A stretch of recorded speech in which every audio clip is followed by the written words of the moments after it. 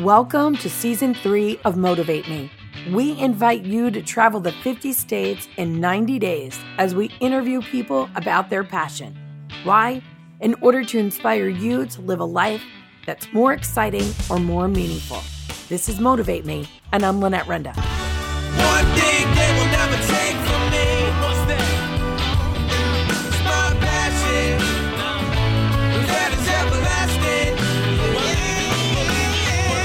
They try to tell me that it was make-believe, but I don't believe them, 'cause I am everlasting.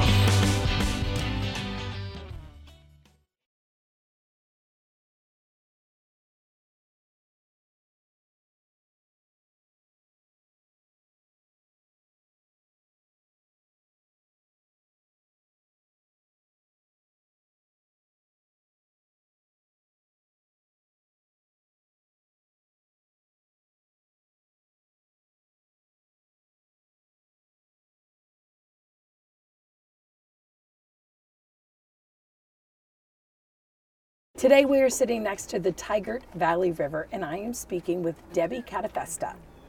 Correct. So Debbie, first of all, thank you so much for hosting my crew and I here next to the river, which happens to be your passion. So for us to be able to come here and experience this passion with you, it's been a really special day.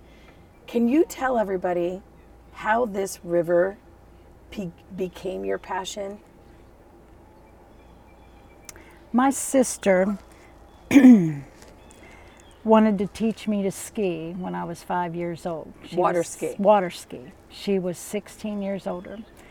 Married at the time, a little 14-foot Century boat with a 35 horsepower Johnson, which was great for me because I was small. And pulling me for about 2 weeks solid, they finally got me up on top of the water and I enjoyed it. From there, my parents bought a boat. And I skied on vacations from Lock and Dam to Lock and Dam during the summers, and it was just terrific. When I was about 7 or 8, one of the local people wanted to put together a water ski show locally, which ended up being quite a large operation for our neighborhood. People still talk about the shows that we've done for years. But I was about 7 or 8 and wanted to know if I would climb pyramids. So then I got the love of climbing pyramids. How do you climb? And I know Fairmount, West Virginia is where this river is, right? Correct. Or part of it anyway. So, like, how do people here all of a sudden say, I'm going to climb pyramids in water skis? You love the water, you love the boats, you like the speed of being on top of the water, and you just try new tricks. Anything that you can do to learn to ski. We had I just want to point out to everybody this beautiful pontoon boat just cruising by. And that's one of the things you probably love about sitting out here when you're on the river is just watching the boats, waving to people as they go by. Correct.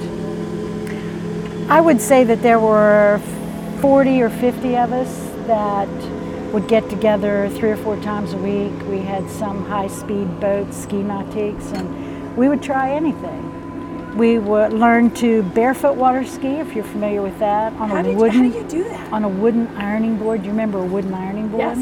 So we had a wooden ironing board. You sit on it and hold the rope, and when the board goes behind you, you stand on your feet.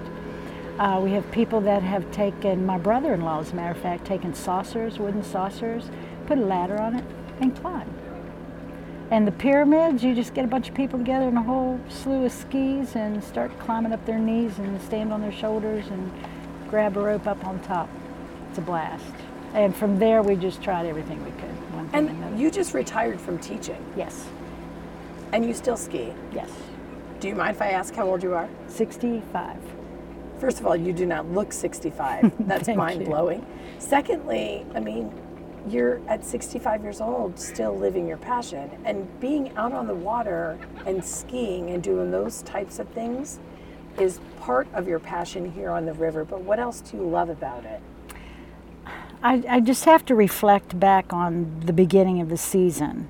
When it gets warm in March and April, the kids and I are going, should we get the boat out yet?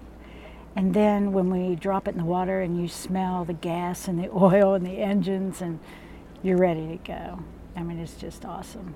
And then in the fall, you cry a little tear when you have to pull it out because it's too cold in October to leave it in any further. And the thing is that for you, part of the passion is the fact that you have your daughters here to share all this with, right? Yes, yes, yes. If I go back a little bit, as I said, my sister taught me to ski. My mother and father got a boat, and we rented a huge lot for like $20 a season back in the day. And my brother built a boat out of stainless steel. We called it the four-besider, which was a hoot. And before I was even old enough to drive a car, we had a speedboat with a large engine on it, and my parents would drop me off and come and get me at the end of the day. And my girlfriends and I would ski all day, just the two of us, or the three of us, whoever was around. So they trusted me with a high-speed motor at 10, 11, 12, and then we started running with some other people on the river and doing various things like trick ski. And it's just so crazy. And being out on the boat with you today, even when we stopped for gas, I mean, you're just, obviously it's second nature to you. You're not even thinking about it, but I'm watching you, and I had a boat, and I'm like, this woman is a master. The way you're like, just whip it around. Pull it in. Yeah. You didn't see me in the wind yesterday.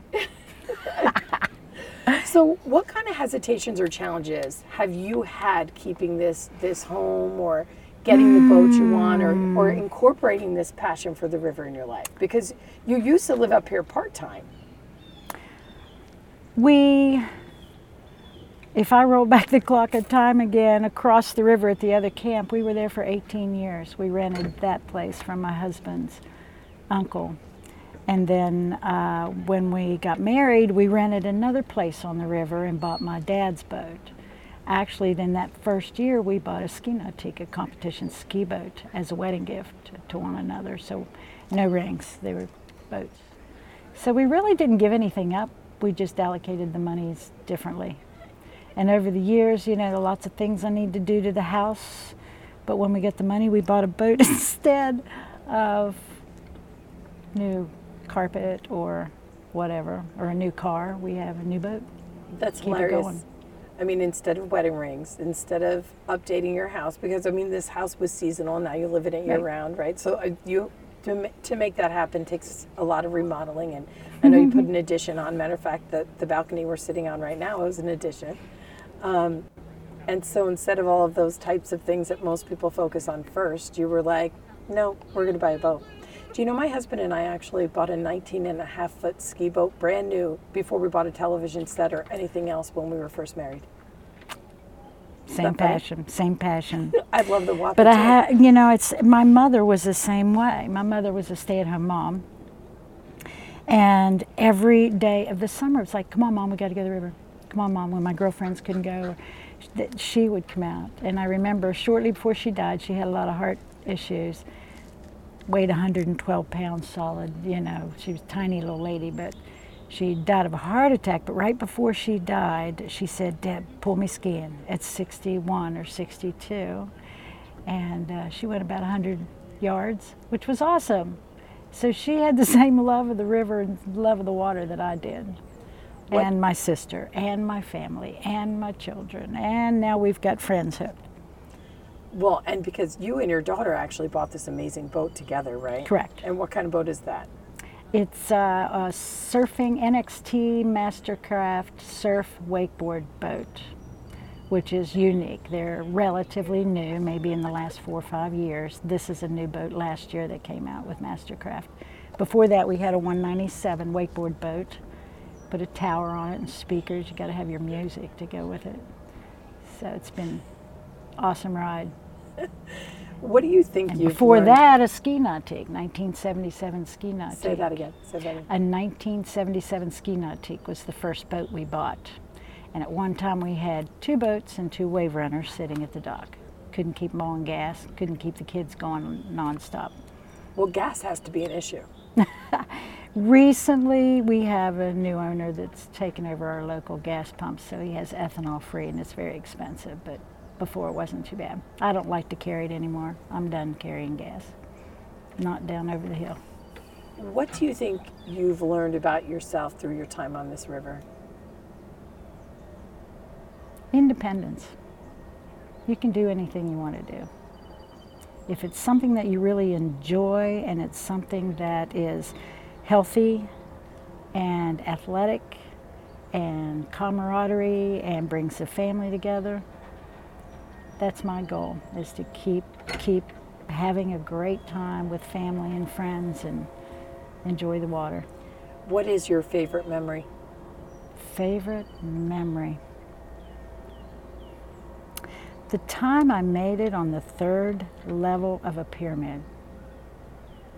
That's a challenge. That was the one challenge that athletically I wanted to accomplish.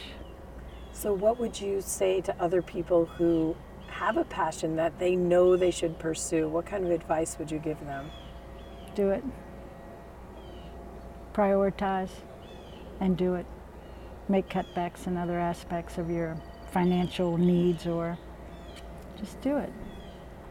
Those things will be there when it's raining or when it's snowing or 10 years from now. But those moments that you share with your family and friends cannot be made up. Thank you. Thank you so much for having us here with you, and thank you for speaking with us today. I hope you've really enjoyed the day. It's been fun. I definitely did. I know my crew did too. And we do this too often. Laugh and eat too much. Will you please come and ski? I will try. Let's go get the inner tube out and get the wakeboards going. Thank you for listening to today's episode. I have come to be known as the 50 States in 90 Days Lady, a concept that is unfathomable to most.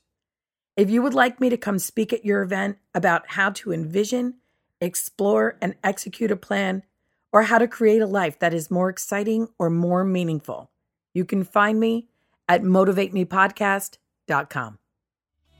And the world keeps turning and I just keep moving along.